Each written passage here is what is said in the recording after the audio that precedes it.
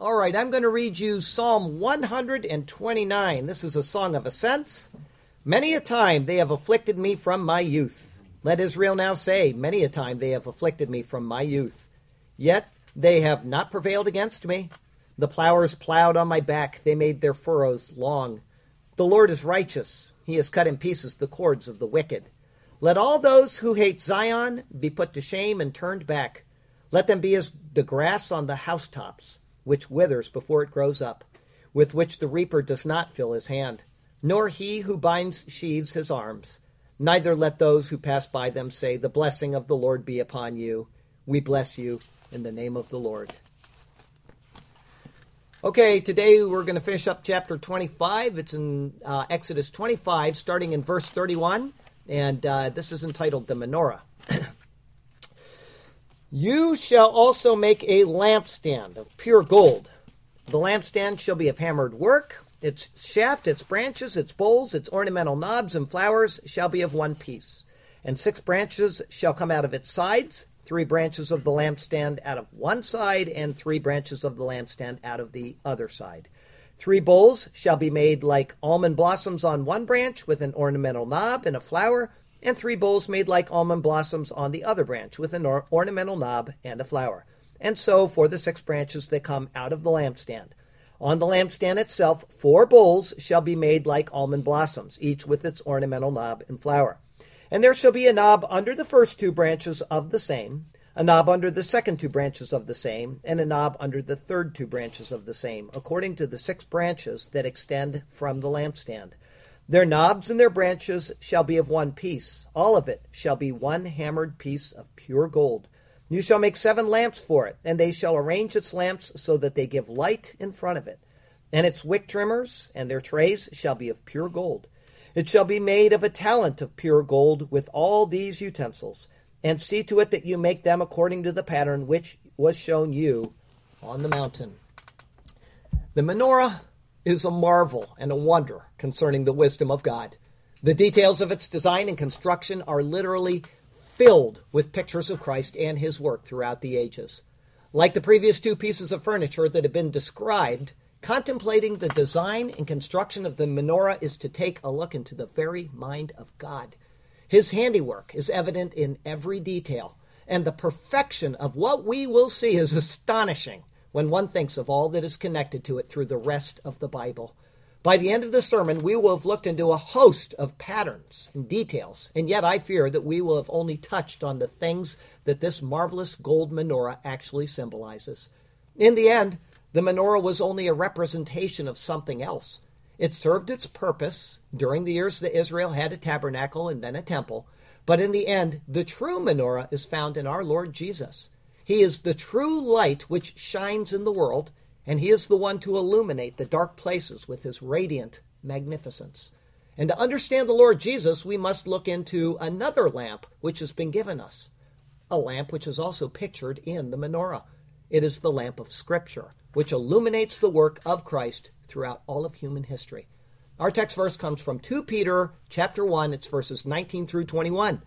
And so we have the prophetic word confirmed, which you do well to heed as a light that shines in a dark place until the day dawns and the morning star rises in your hearts. Knowing this first, that no prophecy of Scripture is of any private interpretation, for prophecy never came by the will of man, but holy men of God spoke as they were moved by the Holy Spirit. Peter tells us that it is the Holy Spirit who gave us the Bible through holy men of God. A few things about this are necessary to understand. The first is that of the inspiration of Scripture. In Matthew 22, verse 43, Jesus shows us that the writings of God through David were from the Holy Spirit. The logical deduction that we can make is that all of the Old Testament came from the same divine inspiration. Jesus' words throughout the Gospels show that this is true. In Luke 24, after the resurrection, Jesus explained all of the Scriptures to those he walked with and showed them how they actually revealed him. But he had already told this to the people. They just hadn't understood. This was seen in his words to the Jewish leaders in John chapter 5. He said, "You search the Scriptures, for in them you think you have eternal life, and they are which testify of me." The Scriptures which Jesus spoke of at that time were the Old Testament. Jesus plainly stated that the words of the Old Testament testify of him. After this, and just before his crucifixion, Jesus said this to his apostles in John 16, verse 13. But when the Helper comes, whom I shall send to you from the Father, the Spirit of truth who proceeds from the Father, he will testify of me. In other words, the same Spirit who gave us the Old Testament has given us the New as well. The Word of God is one unified whole, which points to the work of God in Christ, and it is illuminated to us through the Holy Spirit. These truths are clearly and precisely detailed in the construction and in the design of the menorah. It is the light of the tabernacle which was designed by God. Understanding this, let's get right into the sermon today. It's all to be found in His superior word. And so let's turn to that precious word once again. And may God speak to us through His word today, and may His glorious name ever be praised. Our first of three thoughts today is a lampstand of pure gold. It's verses 31 through 36. Verse 31, you shall also make a lampstand of pure gold. The last item to be described in this chapter is that of the menorah. Some translations archaically call it a candlestick, but it is much more appropriately called a lampstand. The word menorah is introduced into the Bible here. It is essentially the same as the word nur, or lamp. You can hear it in there, menorah. Thus, the menorah is literally a lamp bearer. This menorah, like the overlay of the ark, the entirety of the mercy seat, the overlay of the table of showbread, and the utensils for the table of showbread was to be made of zahav tahor, or gold pure. Again, as before, the symbolism remains constant. Zahav, or gold, is the finest of the biblical metals. It indicates purity and holiness, but even more, it represents royalty, kings, and kingdoms. Gold is both a metal and a color, and both are associated with kingship. It is also considered an incorruptible metal. The adjective tahor, or pure, comes from the verb tahur, which means pure in a physical, chemical, ceremonial, or moral sense. In this, we can see that the gold is to be completely undefiled in any way. It thus represents that which is divine, and so it pictures Christ's deity and perfect purity in all ways, physical, moral, etc. Verse 31 going on, the lampstand shall be of hammered work. Like the mercy seat, which sat on the Ark of the Covenant, the lampstand was to be made of hammered work. Mikshah, or hammered work, comes from the word mikshe, which means a fancy hairdo. Therefore, it could be the turning of metal, like the braids of hair, or it could be a hammering of metal for shaping. As was seen from the terminology used in the making of the mercy seat, it is more likely a hammering of metal than a turning of metal. The skilled hands of a craftsman were to shape the menorah until it was complete and ready to be used. Verse 31 going on, its shaft, its branches, its bowls, its ornamental knobs, and flowers shall be of one piece. The word translated as shaft is yarek, and it properly means thigh. The thigh stands as the foundation of man, the place for girding on one's sword, and the source of life. The first two times that it was used in the Bible give us a hint as to why the word is chosen here. It is found in Genesis 24 with two separate sets of verses. First from Genesis 24, 2 through 4. Please put your hand under my thigh, that word yarek, and I will make you swear by the Lord, the God of heaven and the God of the earth, that you will not take a wife for my son from the daughters of the Canaanites, among whom I dwell, but you shall go to my country and to my family and take a wife for my son Isaac. And then in verse 9, so the servant put his hand under the thigh, yarek, of Abraham, his master, and swore to him concerning this matter. This is the most intimate part of the man, and this is therefore the most solemn vow that could have been made. Under the thigh is where Abraham's life continued on through his seed, resulting in Isaac. It is also where the rite of circumcision was conducted. This request of Abraham pointed to the coming Messiah. Because Abraham's seed would lead to the Messiah through Isaac, the son of promise. Further, circumcision as a rite pictures the cutting away of the sin nature. The oath that was demanded concerned the highest decision in the life of Abraham, and it was to therefore be the highest priority of the servant who was to carry it out. This thigh would be the central stem from which proceeded the pairs of branches. From it would continue the middle shaft all the way up to its lamp. It would also include the base of the lamp. The word kane, or branches, plural, follows the Greek translation of the Old Testament. In Hebrew, the word is singular. It won't be plural until verse 32. Therefore, this is now only speaking of the middle branch. The word kane means a reed or a stalk. Next are mentioned its bowls. The word is gabia, which means a cup or a bowl. The knobs are a word introduced into the Bible here, kaftor. This word indicates either a capital on a column or a bulb or a knob which encircles the shaft of the lampstand. The word is identical to the name Kaftor, which refers to the island of Crete, and so it's believed that they are named from the place where such ornaments were first imported. And finally, the parach, or flowers, are now mentioned for the first time in the Bible. The word means a bud, a blossom, or a flower. What appears to be the intent, although this is debated, is that these bowls, knobs, and flowers represent the entire flower, which includes the cup, which is the whole open flower, the knob, which is the calyx of the flower, and the corolla, which are the outer leaves of the flower. All of these were to be ornamented on the main shaft and were to be hammered from just one single piece of gold. But there is much more to have come out of this single piece of metal. Verse 32, and 6 branches shall come out of its sides. Not only was the menorah to have such a marvelous shaft going straight up, but it was to have 6 branches which came out of its sides as well. Unlike the other candelabra that we see in the world, this one will be unique in that all of the branches come out of the sides only. Thus they are all on the same plane. Verse 32 going on, 3 branches of the lampstand out of one side, and 3 branches of the lampstand out of the other side. This menorah is to be hammered out of a single piece of metal.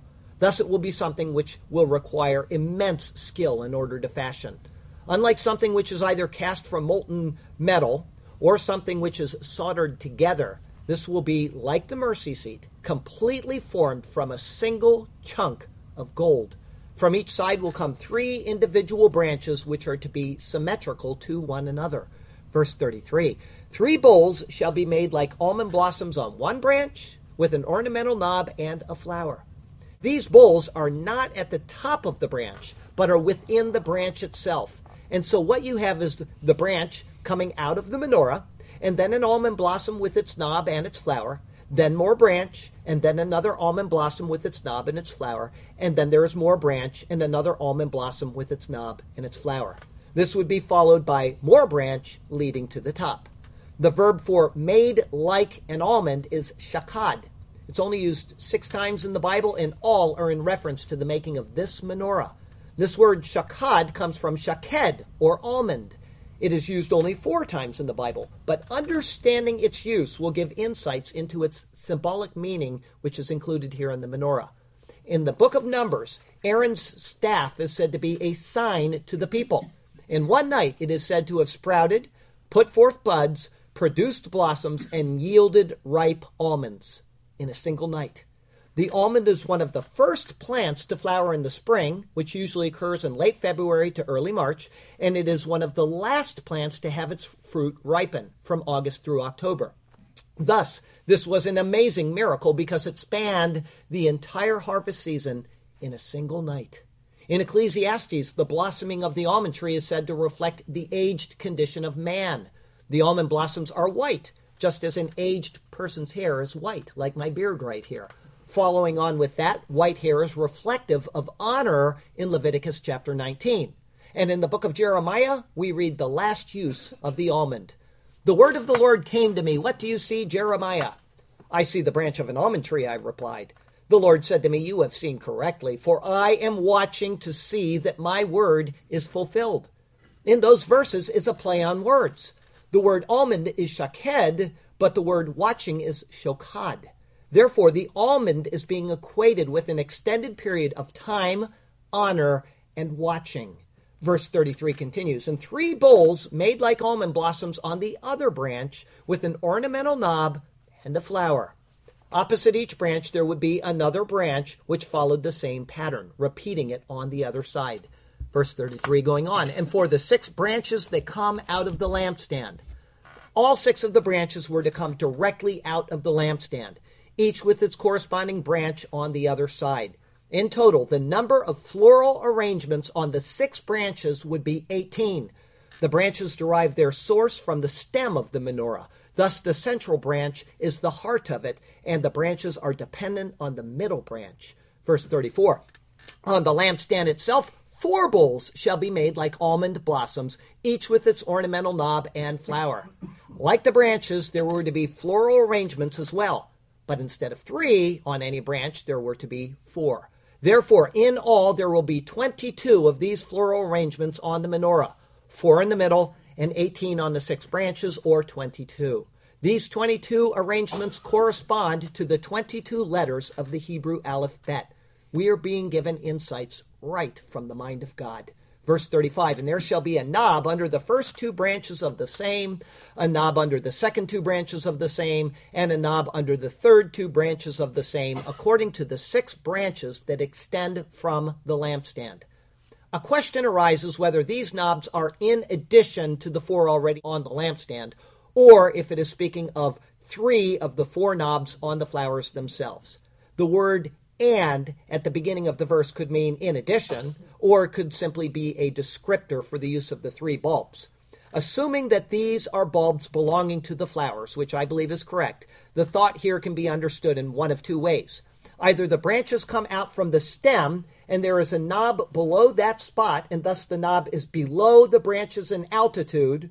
If this is so, then the branches would come out above the knob and below the flower itself. Or there is a knob on the stem, and the branches come out of the knob.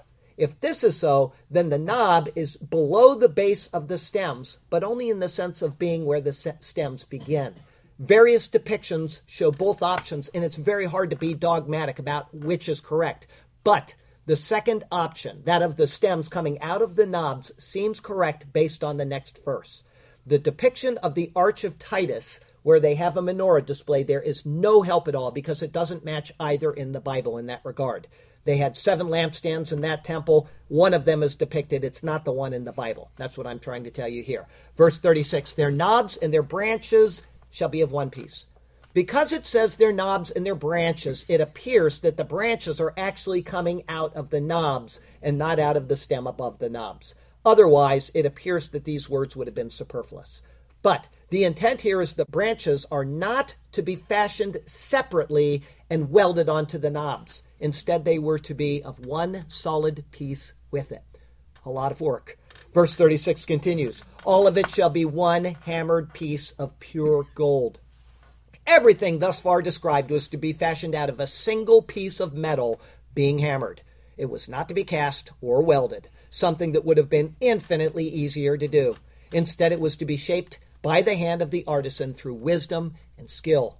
Again, Moses is reminded that it is to be of zahav tahor, or gold pure. It was thus to have no impurities of any kind, but it was to be refined to the very highest degree possible. The repetition of the words is a stress all its own for Moses to consider and to remember. The purest of gold, fit for a king, was used to make a 7-branch lampstand. Seeing its beauty makes my heart sing. The workmanship, marvelous, stunning, and grand.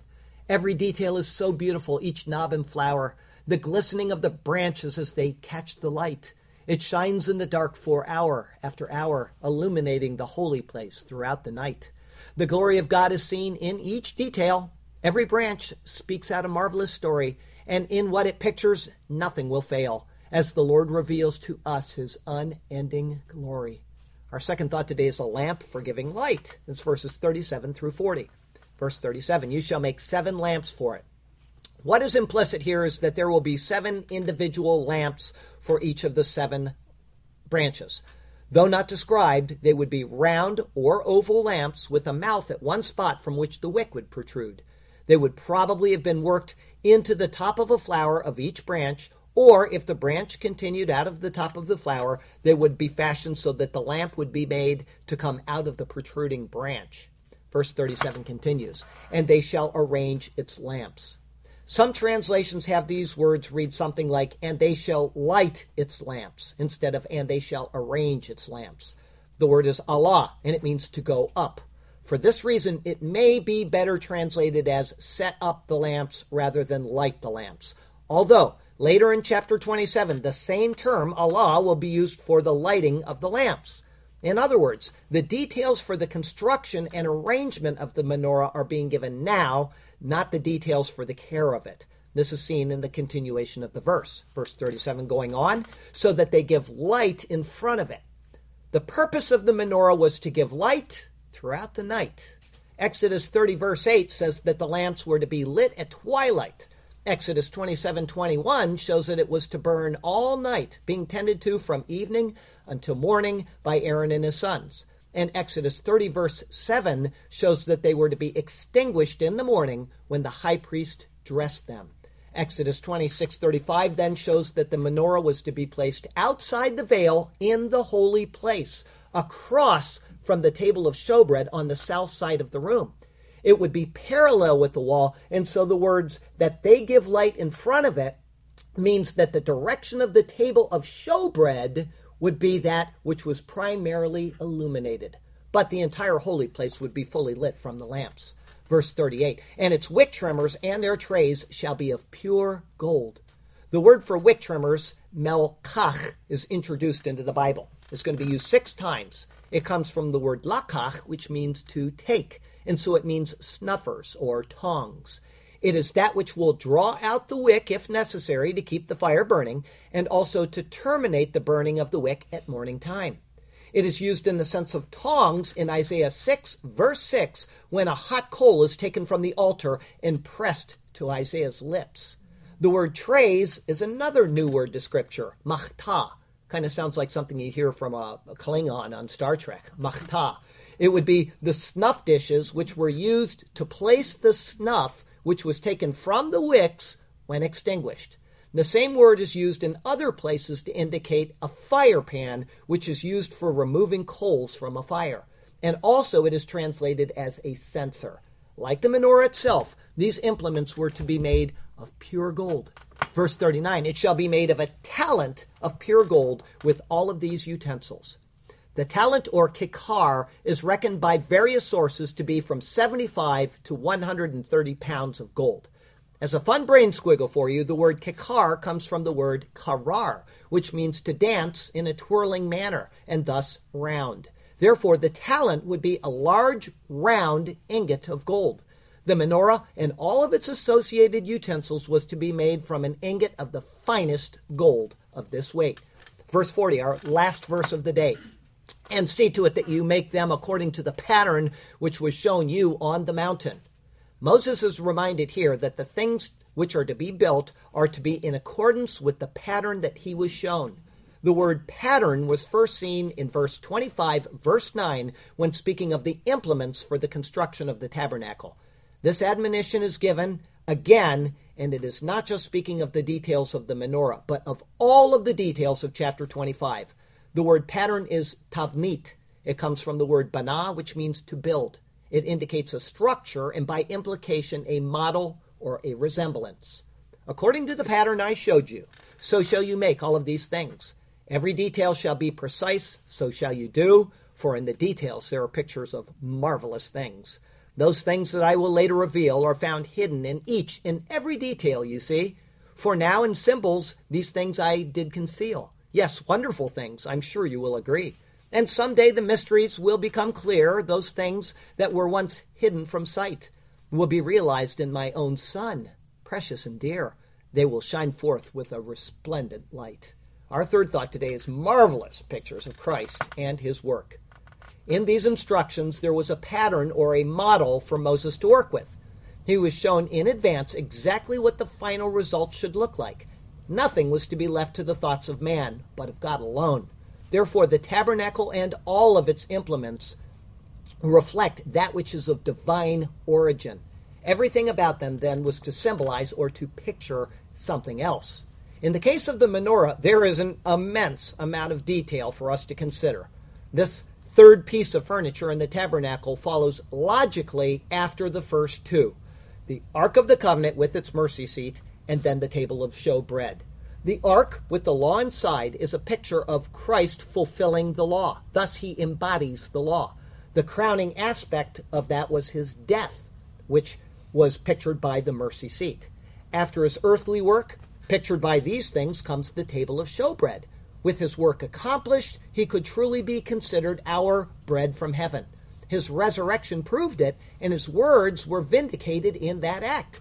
We can now participate in his life by receiving his work. From that, we become a part of the lump of bread, his body.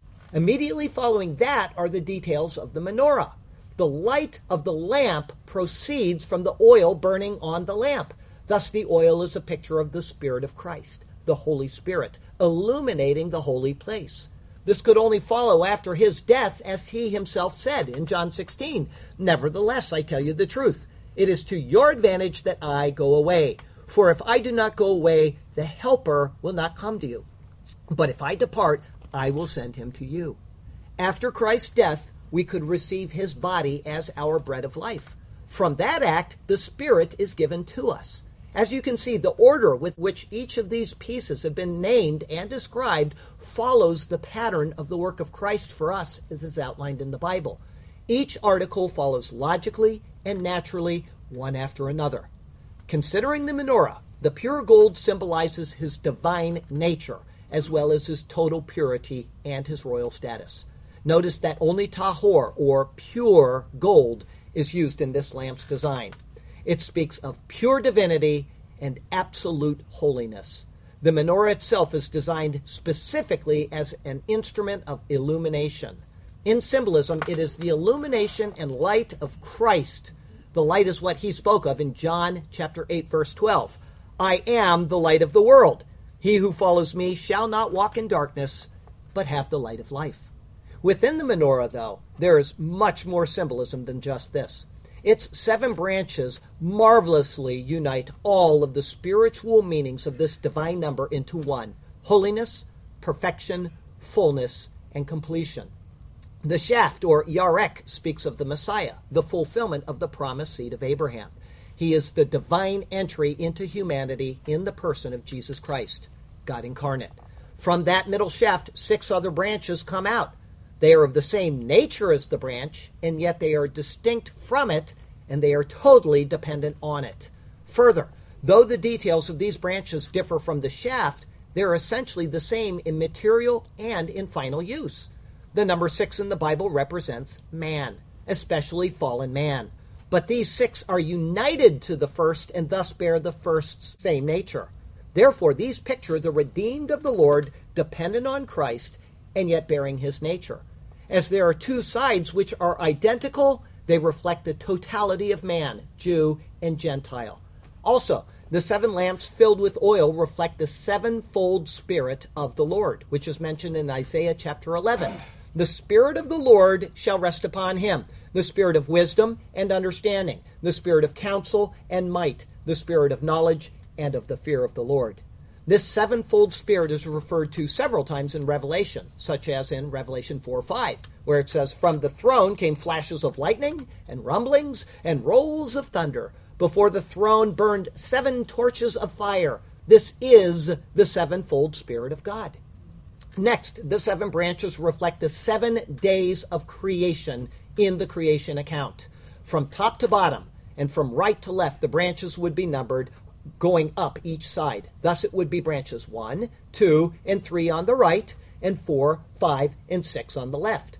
The first and fourth branches would be at the same level. They reflect the creation of light on the first day and the creation of light bearers, the sun, moon, and stars, on the fourth day.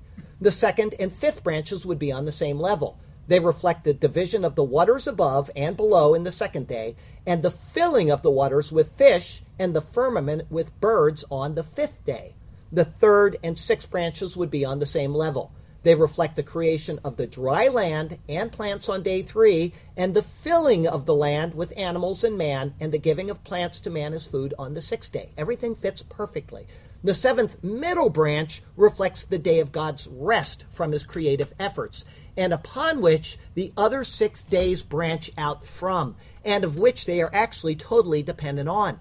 It is the foundation and source of all else. All of creation is dependent on this 7th, and without it, nothing else would have any true meaning. This explains why there are 4 flowers on the middle shaft. The number 4 is the number of creation. All of creation is represented by those 4 flowers.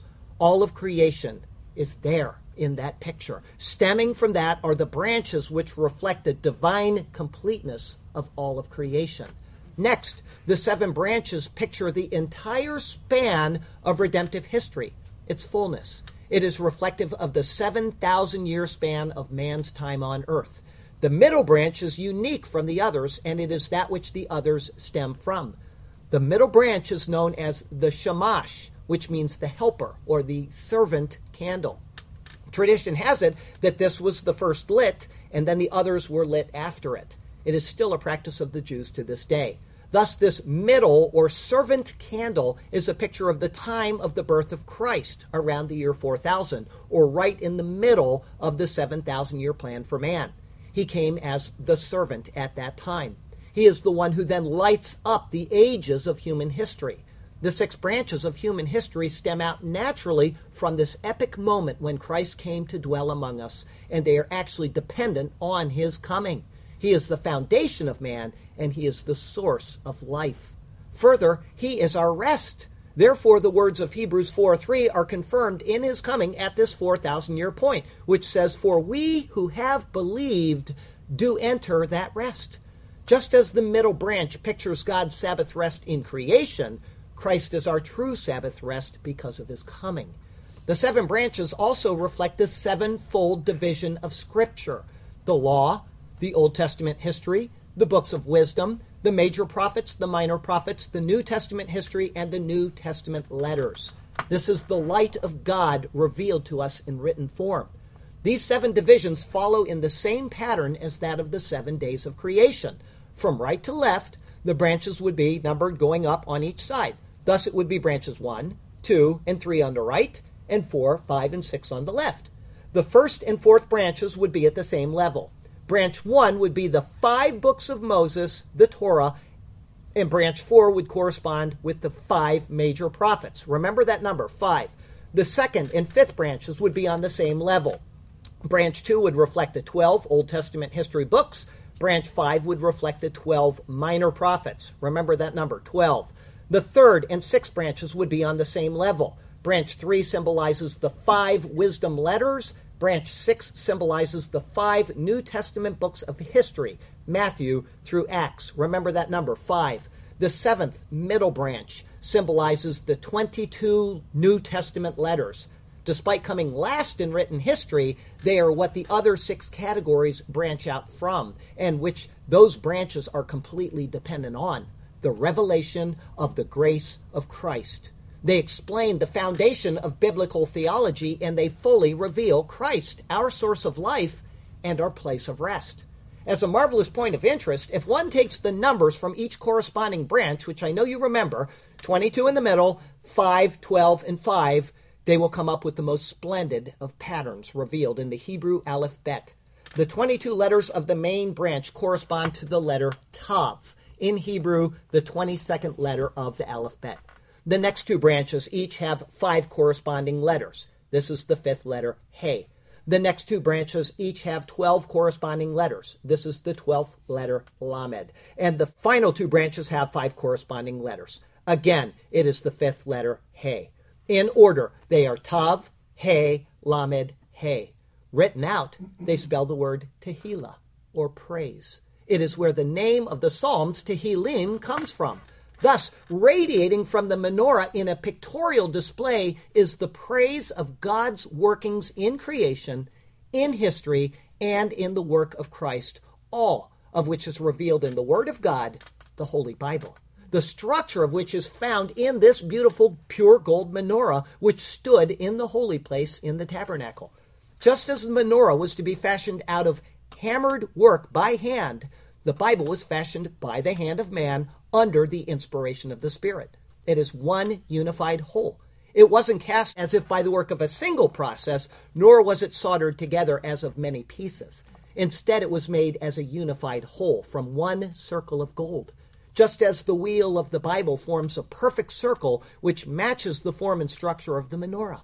The wisdom of the Lord through the Spirit of God and through the hand of man dances, if you will, twirling through the entire process from the beginning to the end.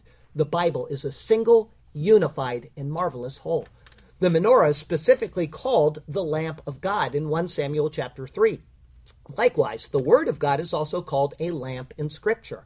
In Psalm 119, it says this, "Your word is a lamp to my feet and a light to my path." Christ is the word of God, and the Holy Spirit is what illuminates the word of God. Thus, both are intricately tied up in the symbolism of the menorah. The 22 floral arrangements on the menorah first symbolize the Hebrew Aleph Bet. They are the basis for the structure of the entire Bible. That they are almonds signifies the entire period of the Word of God going forth throughout human history.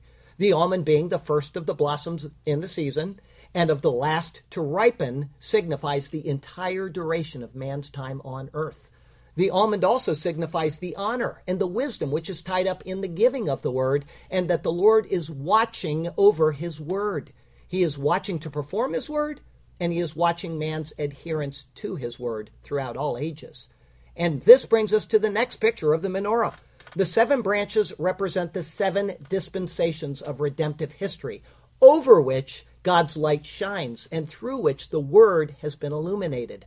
They are the dispensations of innocence, conscience, government, promise, law, grace, and the millennium. God's Word has been given throughout all of them, and the Spirit is what illuminates them for those who walk in His light, the light of Christ. The 22 floral arrangements on these dispensations, then, are also reflective of the 22 letters or epistles of the New Testament. After the first 5 books of the New Testament history, Matthew through Acts, these 22 letters, Romans through Revelation, are what testify to the doctrine of salvation through the work of Christ alone. Therefore, although the dispensation of grace is the 6th in the stream of time, it is the logical center of the 7. They are represented, all 7 dispensations then are represented on the menorah by branch 1 symbolizing innocence, branch 4 corresponds to it in promise, innocence, promise. Branch 2 symbolizes conscience, and branch 5 corresponds to it in law. You have conscience and you have a law for the conscience. Branch 3 symbolizes government, and branch 6 corresponds to it in the millennium. Each of these is supported by the foundation of grace, which fully reveals Christ, our source of life. The doctrine of salvation by grace through faith is that which lights up the entire Bible. Shadows of it were seen in the Old Testament, but only in the truths as revealed in the 22 New Testament letters, which explain the work of Christ, are they fully realized.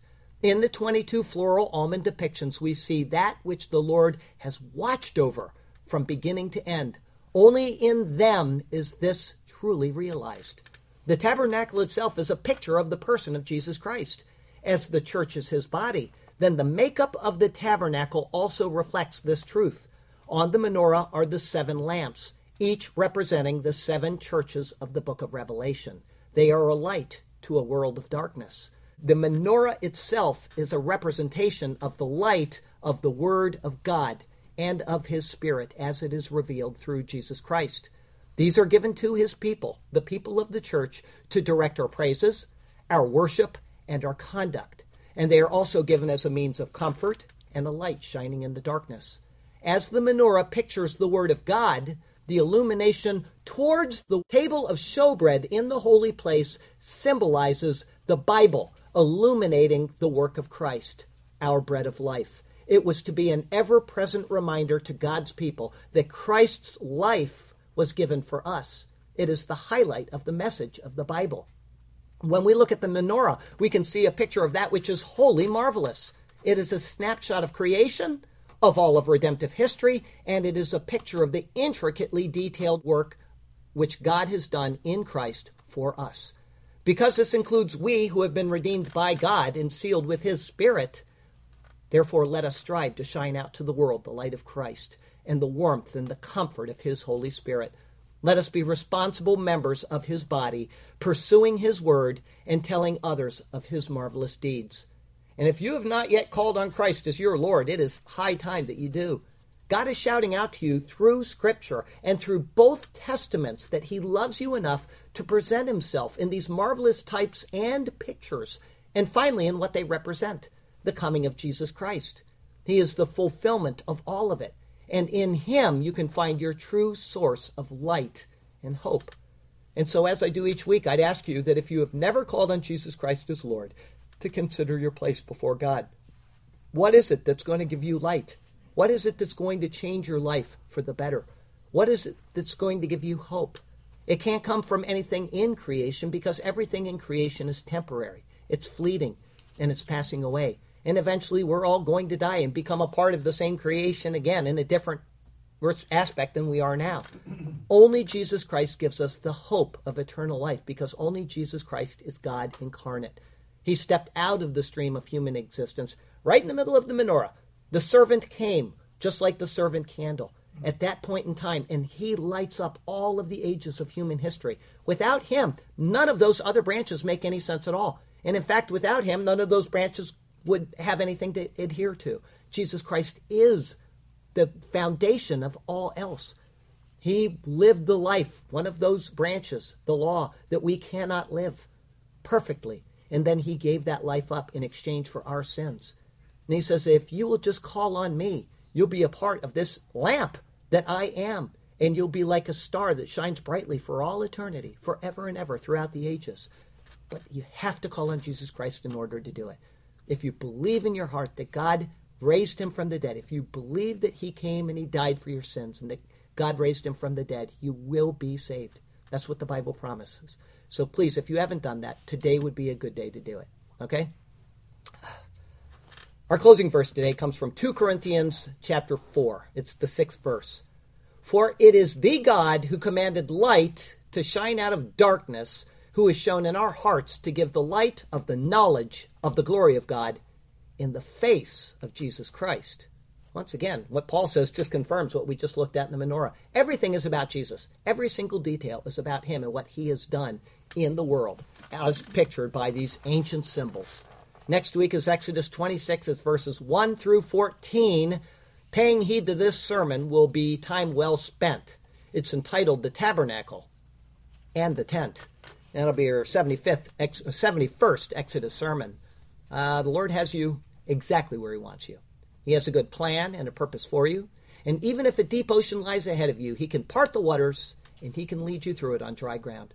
So follow him and trust him, and he will do marvelous things for you and through you. All right? Our poem today is called Christ, Our Shining Lamp.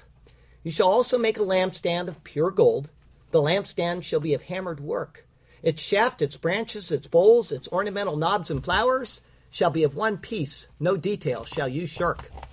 And 6 branches out of its side shall come, 3 branches of the lampstand out of one side, and 3 branches of the lampstand will be from out of the other side. These instructions shall be applied. 3 bowls shall be made like almond blossoms on one branch, you see, with an ornamental knob and a flower. Do this as you have heard from me. And 3 bowls made like almond blossoms on the other branch, so you shall understand, with an ornamental knob and a flower, for the 6 branches that come out of the lampstand. On the lampstand itself, 4 bowls shall like almond blossoms be made, each with its ornamental knob and flower, so shall it be arrayed. And there shall be a knob, thus you shall do, under the first 2 branches alike shall be your aim, a knob under the second 2 branches of the same 2, and a knob under the third 2 branches of the same. According to the 6 branches that extend from the lampstand, to this you shall attend. Their knobs and their branches shall be of one piece, as I have told. All of it shall be of one hammered piece of pure gold. You shall make 7 lamps for it, and they shall arrange its lamps in this way, so that they give light in front of it. Ensure you do this, just as I say. And its wick trimmers and their trays shall be of pure gold for beauty and for praise. It shall be made of a talent of pure gold. With all these utensils, so shall you do. And see to it that you make them according to the pattern which on the mountain was shown to you. Such marvelous detail for these implements of gold, each carrying a picture of our Lord Jesus, just as everything which in the Bible you have told shows something far greater to us. What marvel and beauty is found in this precious word, and all of it is centered on Jesus Christ our Lord. And so we praise you, Lord God Almighty, so be pleased to live in our praises for all eternity. Hallelujah and amen. Heavenly Father, we do thank you for this marvelous, marvelous picture of Christ and everything that he has shown for us. And I fear that there are 1,000 other pictures that we've just overlooked in this lampstand because it's such an intricate and marvelous thing that you've given us. And the details are so, so wonderful, that you were so precise, and that there's something in history which matches them and that you wanted us to see. Help us to search you out in every single passage that we find in the Bible, to seek after you and then to hold fast to you. Help us to never let go of you, no matter what our despondent state is, no matter how our hearts are yearning for something else, or that we're depressed over life's trials or troubles, or we have sickness that brings us down. Help us to just keep our eyes fixed on you through those times. And we know that you'll be there for us at the end of them and carrying us all the way through them. You are a great God. You're wonderful in all your ways. You've given us sure promises that cannot fail because your word is true. And they're all centered on Jesus Christ, our wonderful Lord. And so it's in his name we pray. Amen.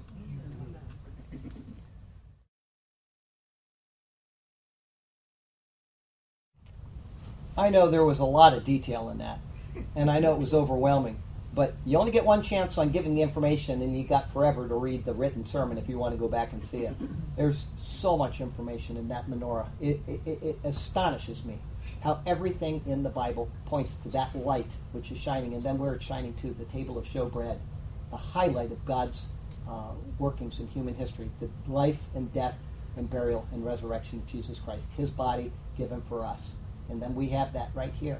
And this is, if we were in the tabernacle right now, you'd have the table of showbread against that wall and the menorah on that wall, and it would be shining towards that table. Look at what I have done for you in human history. And then behind the veil is the picture of Christ himself embodying that law and his death there on the cross of Calvary.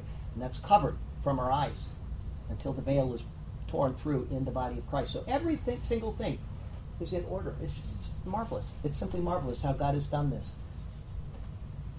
And in consideration of that right now, we take the Lord's table, where Paul wrote these words from 1 Corinthians chapter 11. For I received from the Lord that which I also delivered to you, that the Lord Jesus, on the same night in which he was betrayed, took bread, and he would have given thanks over it. He would have said, Baruch atah Adonai Eloheinu, melech haolam hamotzi lechem min haaretz. Blessed art thou, O Lord our God, King of the universe, who brings forth bread from the earth. And he broke it. And he said, take and eat. This is my body, which is broken for you. Do this in remembrance of me. And in the same manner, he would have taken the bread after the supper. And he would have said this, Baruch atah Adonai Eloheinu, melech haolam, borei peri hagafen. Blessed art thou, O Lord our God, King of the universe, creator of the fruit of the vine. This cup is the new covenant in my blood. This do as often as you drink it in remembrance of me.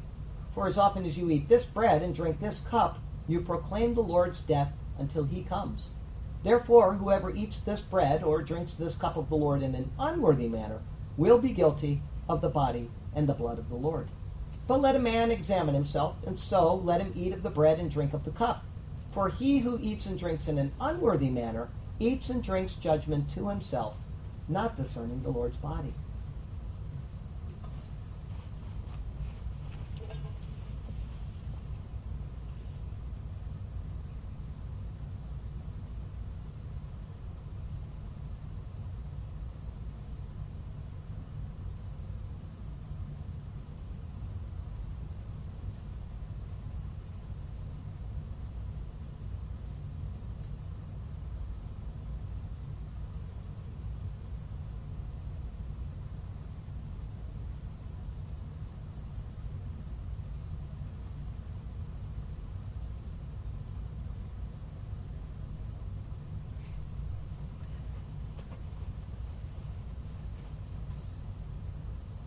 The body and the blood of the Lord Jesus Christ.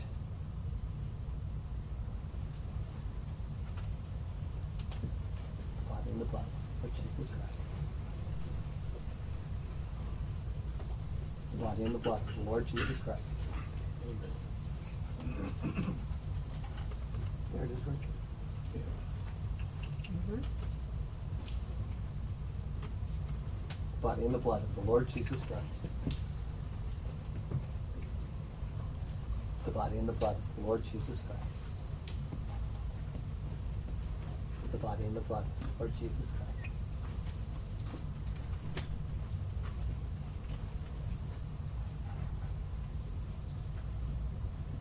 The body and the blood of the Lord Jesus Christ.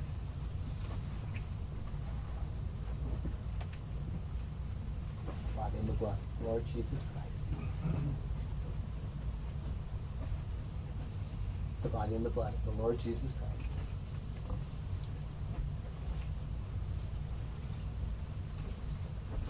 The body and the blood of the Lord Jesus Christ. The body and the blood of the Lord Jesus Christ. The body and the blood of the Lord Jesus Christ.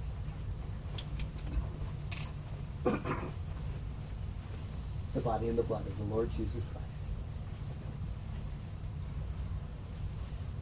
The body and the blood of the Lord Jesus Christ.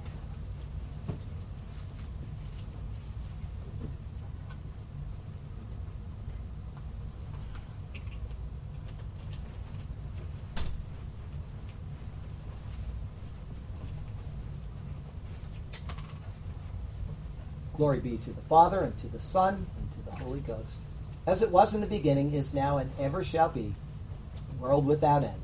Amen. Amen. Heavenly Father, we thank you for how many blessings you've blessed us with just in the past week, much less in our whole lives. Thank you for all you've done for us, and help us to keep our eyes focused on you. Give comfort to those who are mourning, give help to those who are weak, and give joy to those who are strong, and give them the ability to share their strength with others. And Lord, we just thank you for all the good things you've done for us. We thank you. There's not enough that we can say in thanks and praise to you throughout the day. All day long we could just keep saying it. Thank you for those beautiful flowers, the gold trees all over Sarasota, and the blue sky, the green leaves that are coming out once again, and the cool weather. And then when the summer comes, the rains. And each thing is so well ordained and orchestrated. Help us to just remember that your hand is in all things. We love you, we praise you, we exalt you for everything you've done, and we do so in Jesus' name. Amen. Amen.